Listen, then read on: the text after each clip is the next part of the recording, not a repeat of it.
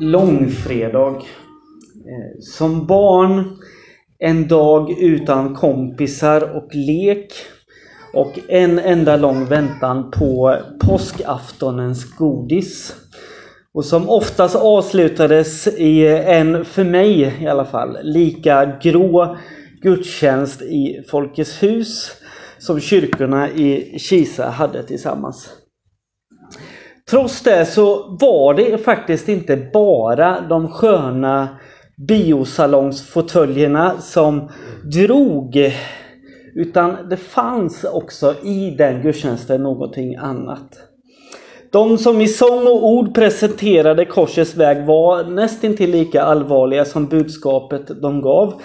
Men så här 30 år senare så kan jag faktiskt ändå se att det knöt sig an någonting till mig där jag satt. Även om jag inte förstod vad, utan hajade till mest när det var dags att gå hem, så kan jag ändå se att dessa farbröder som är lika färglös som jag känner mig idag, tror jag, och som ni också känner kanske. Jag känner ändå i alla fall att de gav mig faktiskt något helt avgörande för min vandring i att förstå och närma mig korset. Lukas 23:33.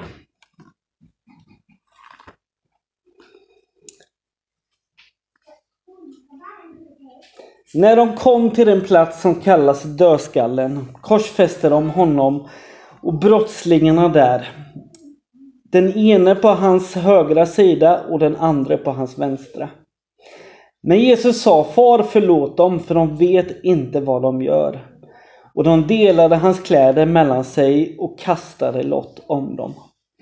Folket stod där och såg på, men rådsherrarna hånade honom och sa: andra har han frälst. Nu får han frälsa sig själv om han är Guds Messias, den utvalde. Även soldaterna kom fram och hånade honom. De räckte honom surt vin och sa: om du är judarnas kung, fräls då dig själv. Över honom fanns det också ett anslag: detta är judarnas kung. En av brottslingarna som var upphängda där hånade honom och sa: är inte du Messias? Fräls då du dig själv och oss också.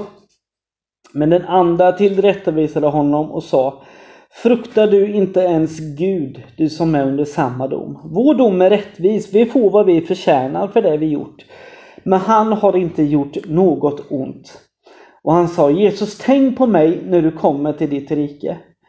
Jesus svarade: jag säger det sanningen, idag ska du vara med mig i paradiset. Det var nu omkring 6:e timmen. Då kom ett mörker över hela landet som varade fram till 9:e timmen.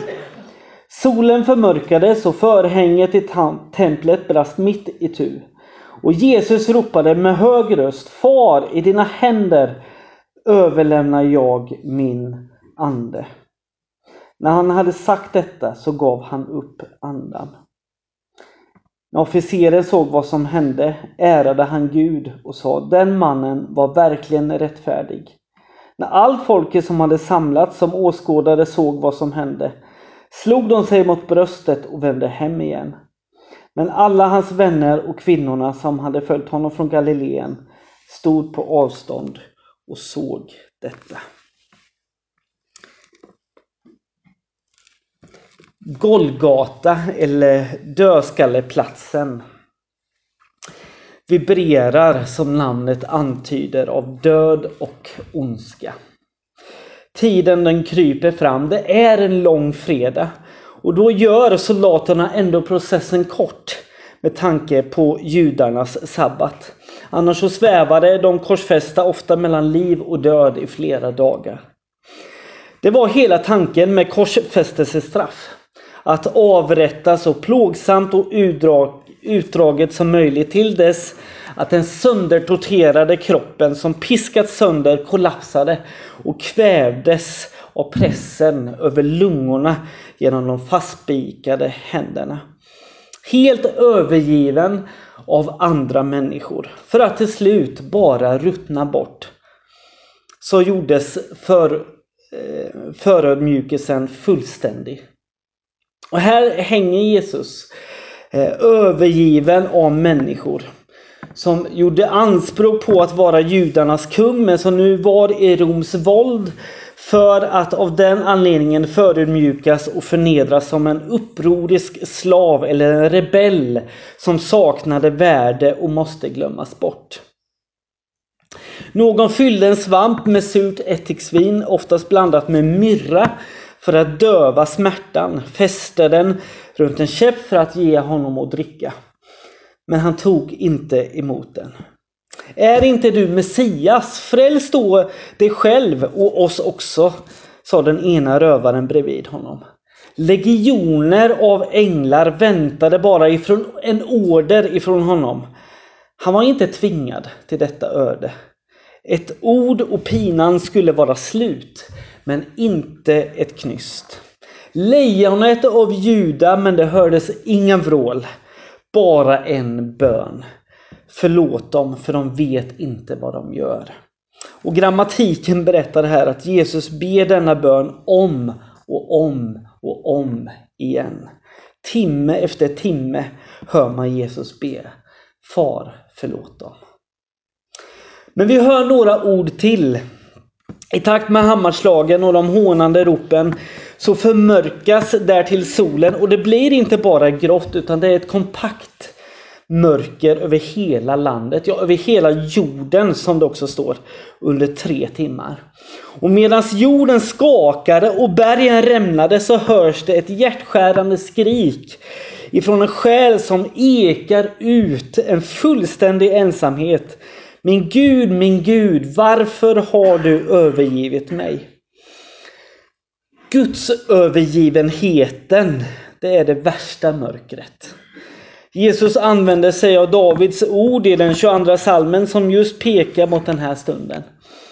Hela Jesus livsprogram har handlat om att vi kan få säga pappa, att vi kan få ha en nära relation med Gud fader. Men nu säger Jesus inte längre pappa utan bara Gud. Den enda gången i alla böner som vi har i evangelierna där Jesus använder sig av tilltalsordet Gud istället för fadern. Och det säger någonting om den smärta som fadern, sonen och anden kände genom att dela på sig för att sonen skulle vara en magnet för min synd och bära all min skuld. Långfredagen bär på det allvar som presenterades för mig som barn. Som tar mig upp ur fåtöljen till att böja mig ned och till att också komma hem.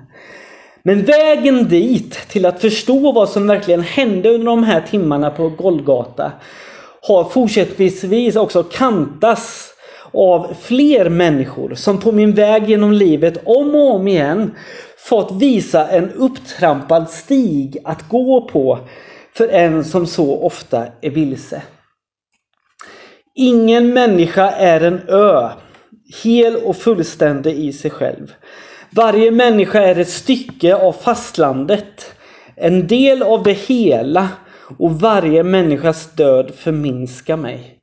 Så uttryckte sig John Donne en gång. Och så tror jag det är. Relationer, möten med andra människor gör allting större och helare. Vi är som en pusselbit i ett stort pussel där ingenting blir färdigt om inte du finns där. Gud beskriver oss som att vi är skapade till och för varandra. En Guds avbild där vi var och en återspeglar en del av Guds kärlek som ingen annan gör. Och då det gäller hans församling så är kroppen en oförstörbar bild där vi var och en har blivit givna unika gåvor till för unika människor.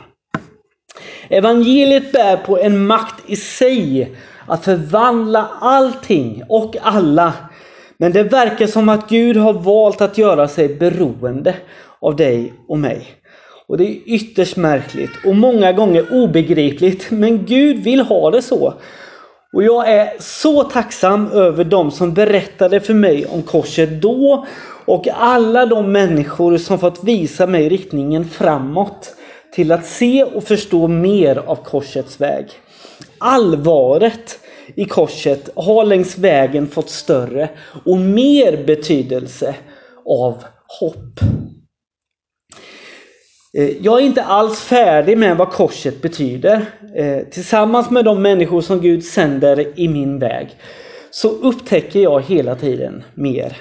Och då talar jag inte bara om alla olika delar i församlingen, utan jag tror faktiskt att varje människa kan vara med och vidga djupet och min förståelse av vad det är som Jesus har gjort för mig. Det är viktigt att ha med, tror jag. Vi behöver bemyndiga andra människor på vår väg att ha något att tänka och ge till min tro. Även om det kanske inte alls uttrycks så tror jag att vi djupast sett längtar efter samma sak. Och svaret på vår längtan finns vid korset. Dit andra kan dra mig och jag kan få vara med att föra andra människor till.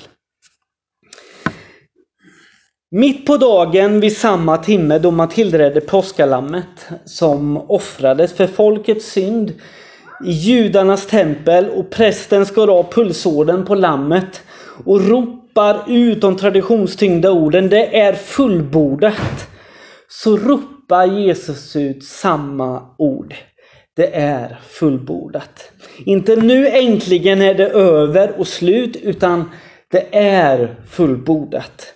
Det finns inget som fattas, inget vi kan eller behöver lägga till eller fixa för att Guds rike ska ta sin plats och försoning ske. Det knytnävetjocka draperiet som i 1500 år spärrat av vägen för den vanliga människan ifrån templets innersta rum där Gud hade sin boning, det har rivits rakt itu och det är alldeles öppet för mig och för dig och för varje människa som längtar att kliva in i Guds heliga närvaro.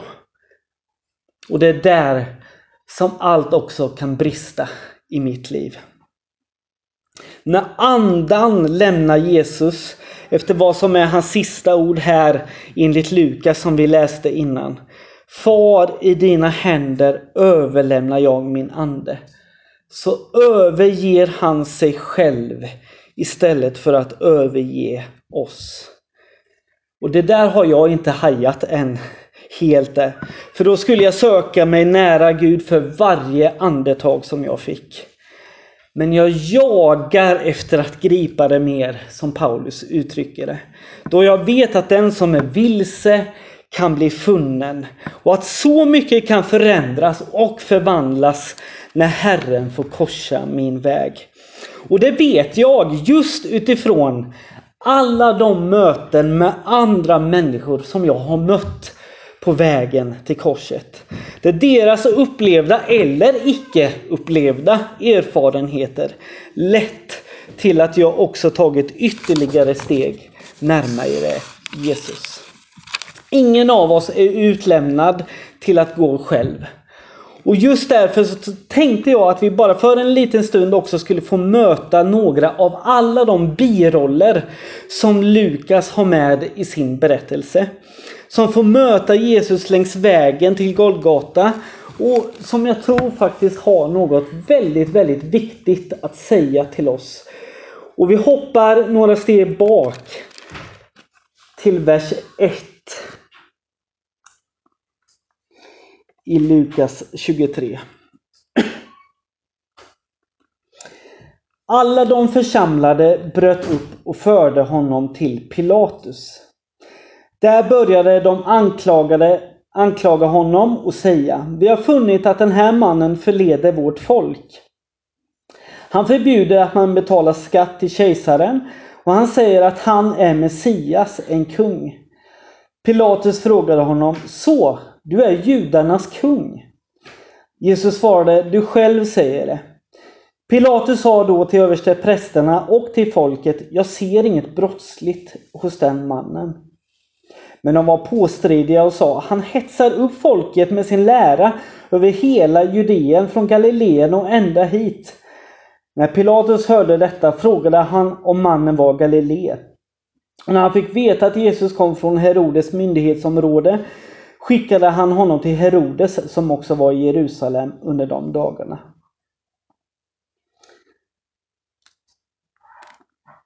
Och vi hoppar till vers 13. Pilatus sammankallade översteprästerna och rådsherrarna och folket och sa till dem: ni har fört den här mannen till mig och sagt att han förvillar folket. Jag har nu förhört honom i er närvaro, men inte funnit honom skyldig till det ni anklagar honom för. Det gjorde inte Herodes heller, och därför sände han honom tillbaka till oss.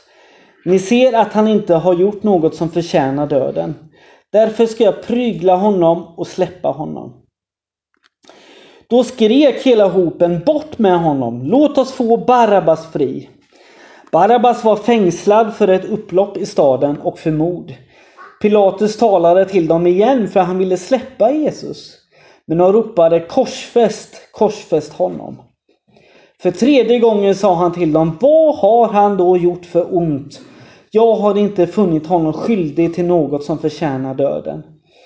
Därför ska jag prygla honom och sedan släppa honom.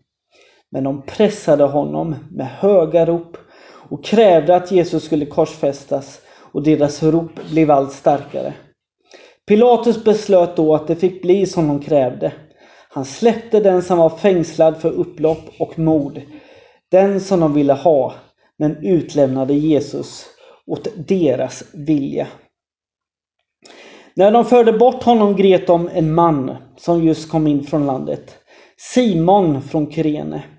På honom la de korset för att han skulle bära det efter Jesus. Och en stor skara ur folket följde honom, även kvinnor som sörjde och grät över honom.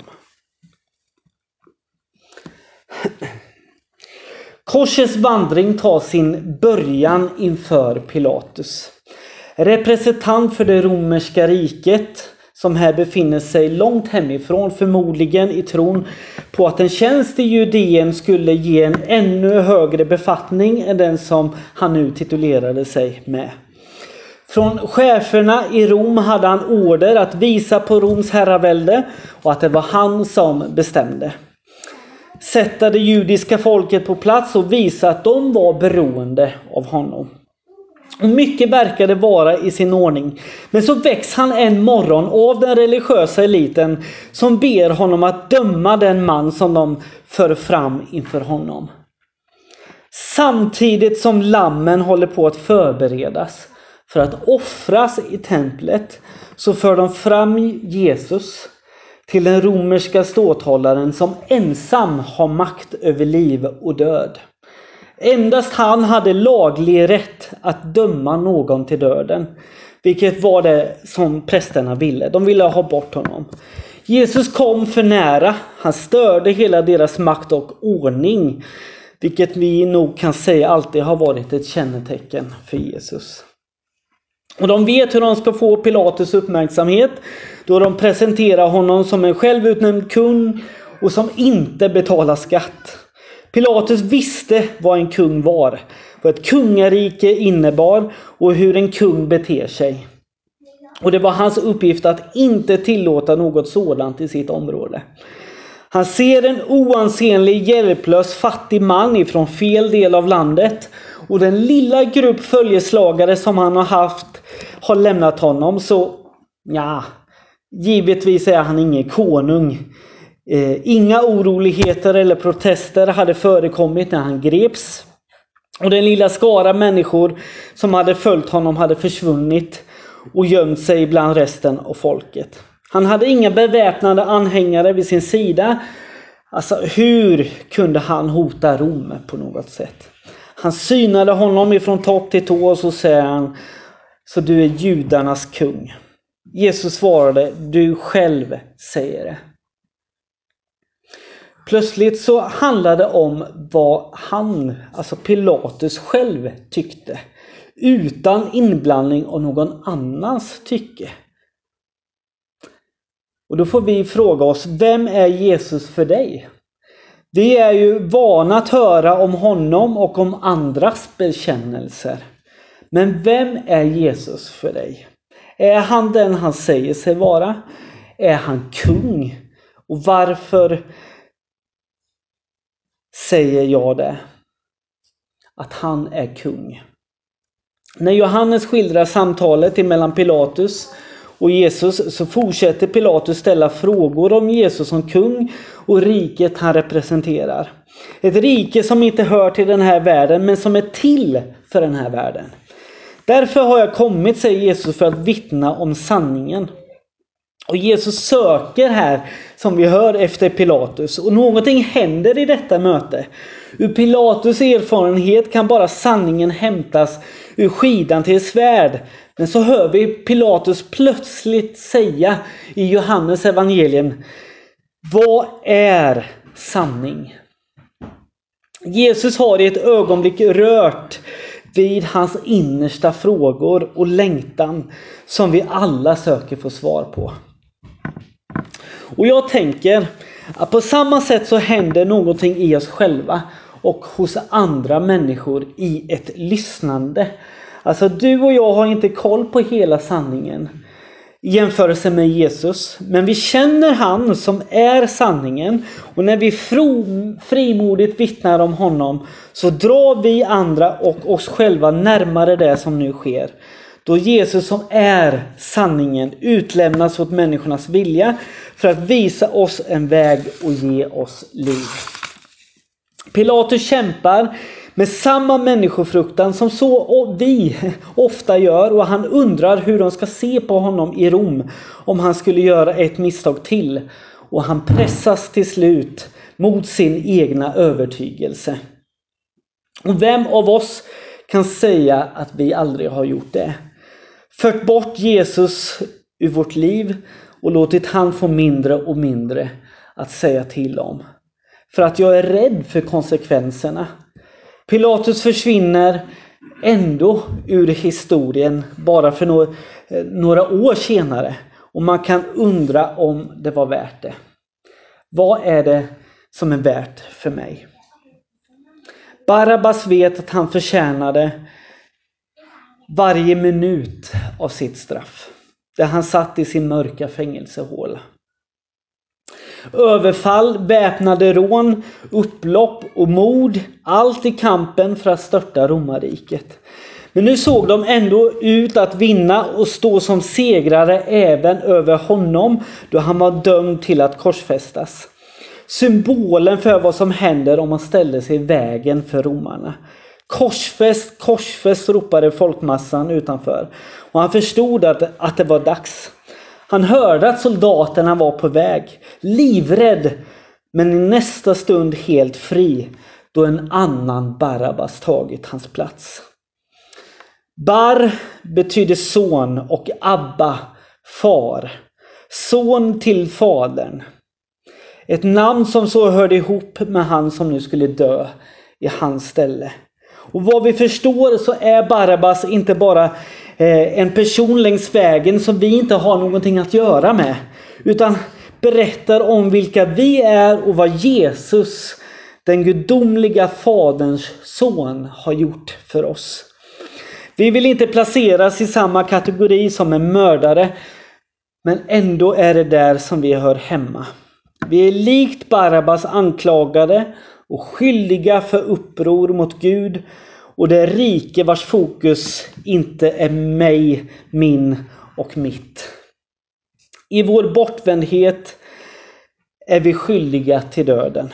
Men Gud bevisar sin kärlek till oss genom att Kristus dog i vårt ställe medan vi ännu var syndare. Romarbrevet 5 och 8.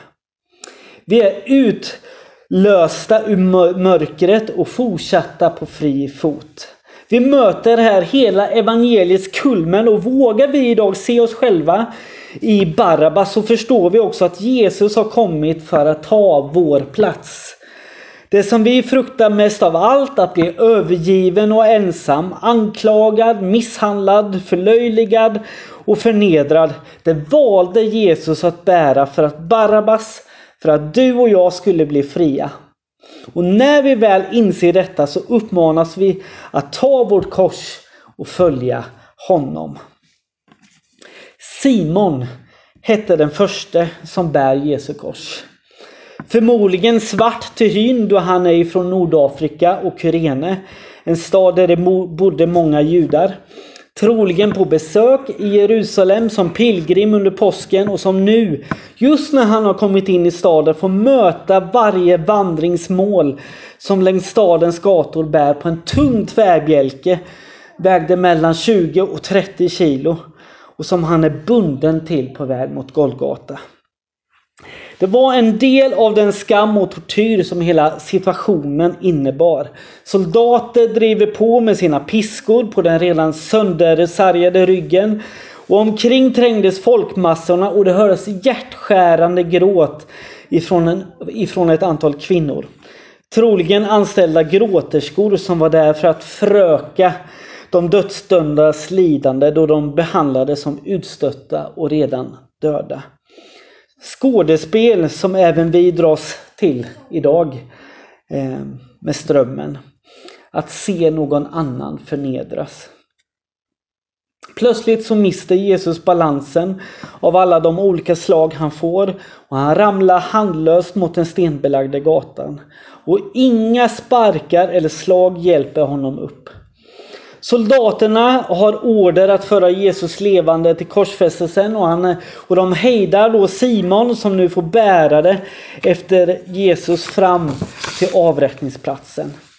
Som i alla andra romerska provinser så hade Simon sett korsfästelser innan, men oftast på avstånd. Men nu tvingas han i närkontakt med vad det innebär. Med all ondska och just det blodiga allvaret. Men Simon ser vad vi förstår någonting mer här. Det förstår vi då vi senare möter honom i en bönegrupp i församlingen i Antiochia. Och Markus berättar att han var till far till en Alexandros och Rufus, som då är kristna kända ledare i församlingen i Rom. Simon hade berättat någonting mer för dem när han kom hem än bara lidande och död.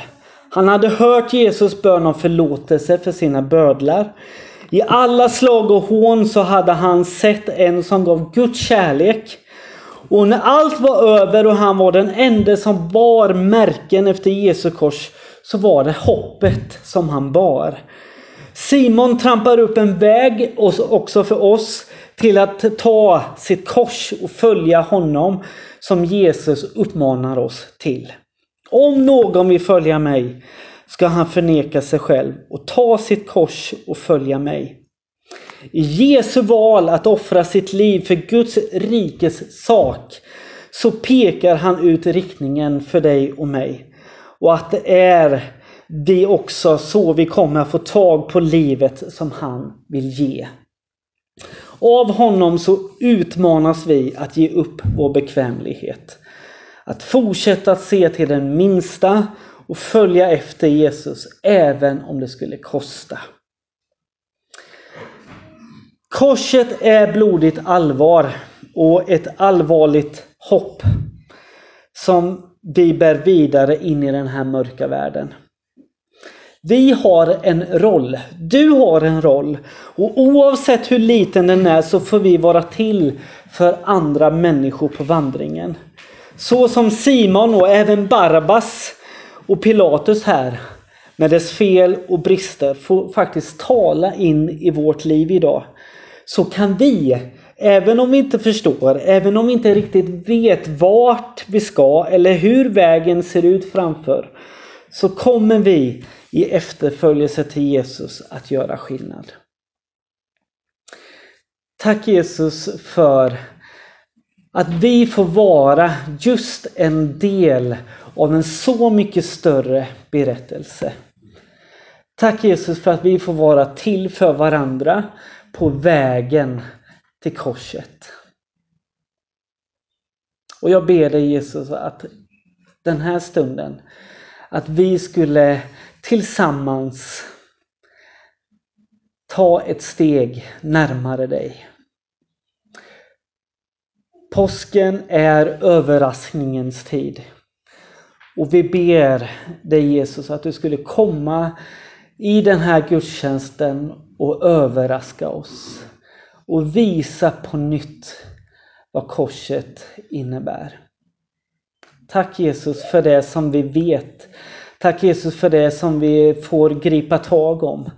Tack Jesus för det som vi har upplevt av kraften ifrån korset. Och vi längtar så efter mer.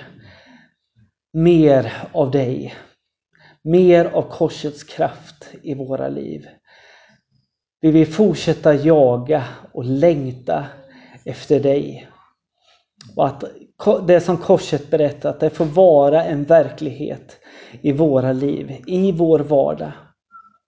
Och jag ber dig Jesus för oss var och en, att vi också skulle se oss själva som en del av någon annans resa, av någon annans vandring närmare korset. Tack Jesus för att vi får vara med i det. I Jesu namn. Amen.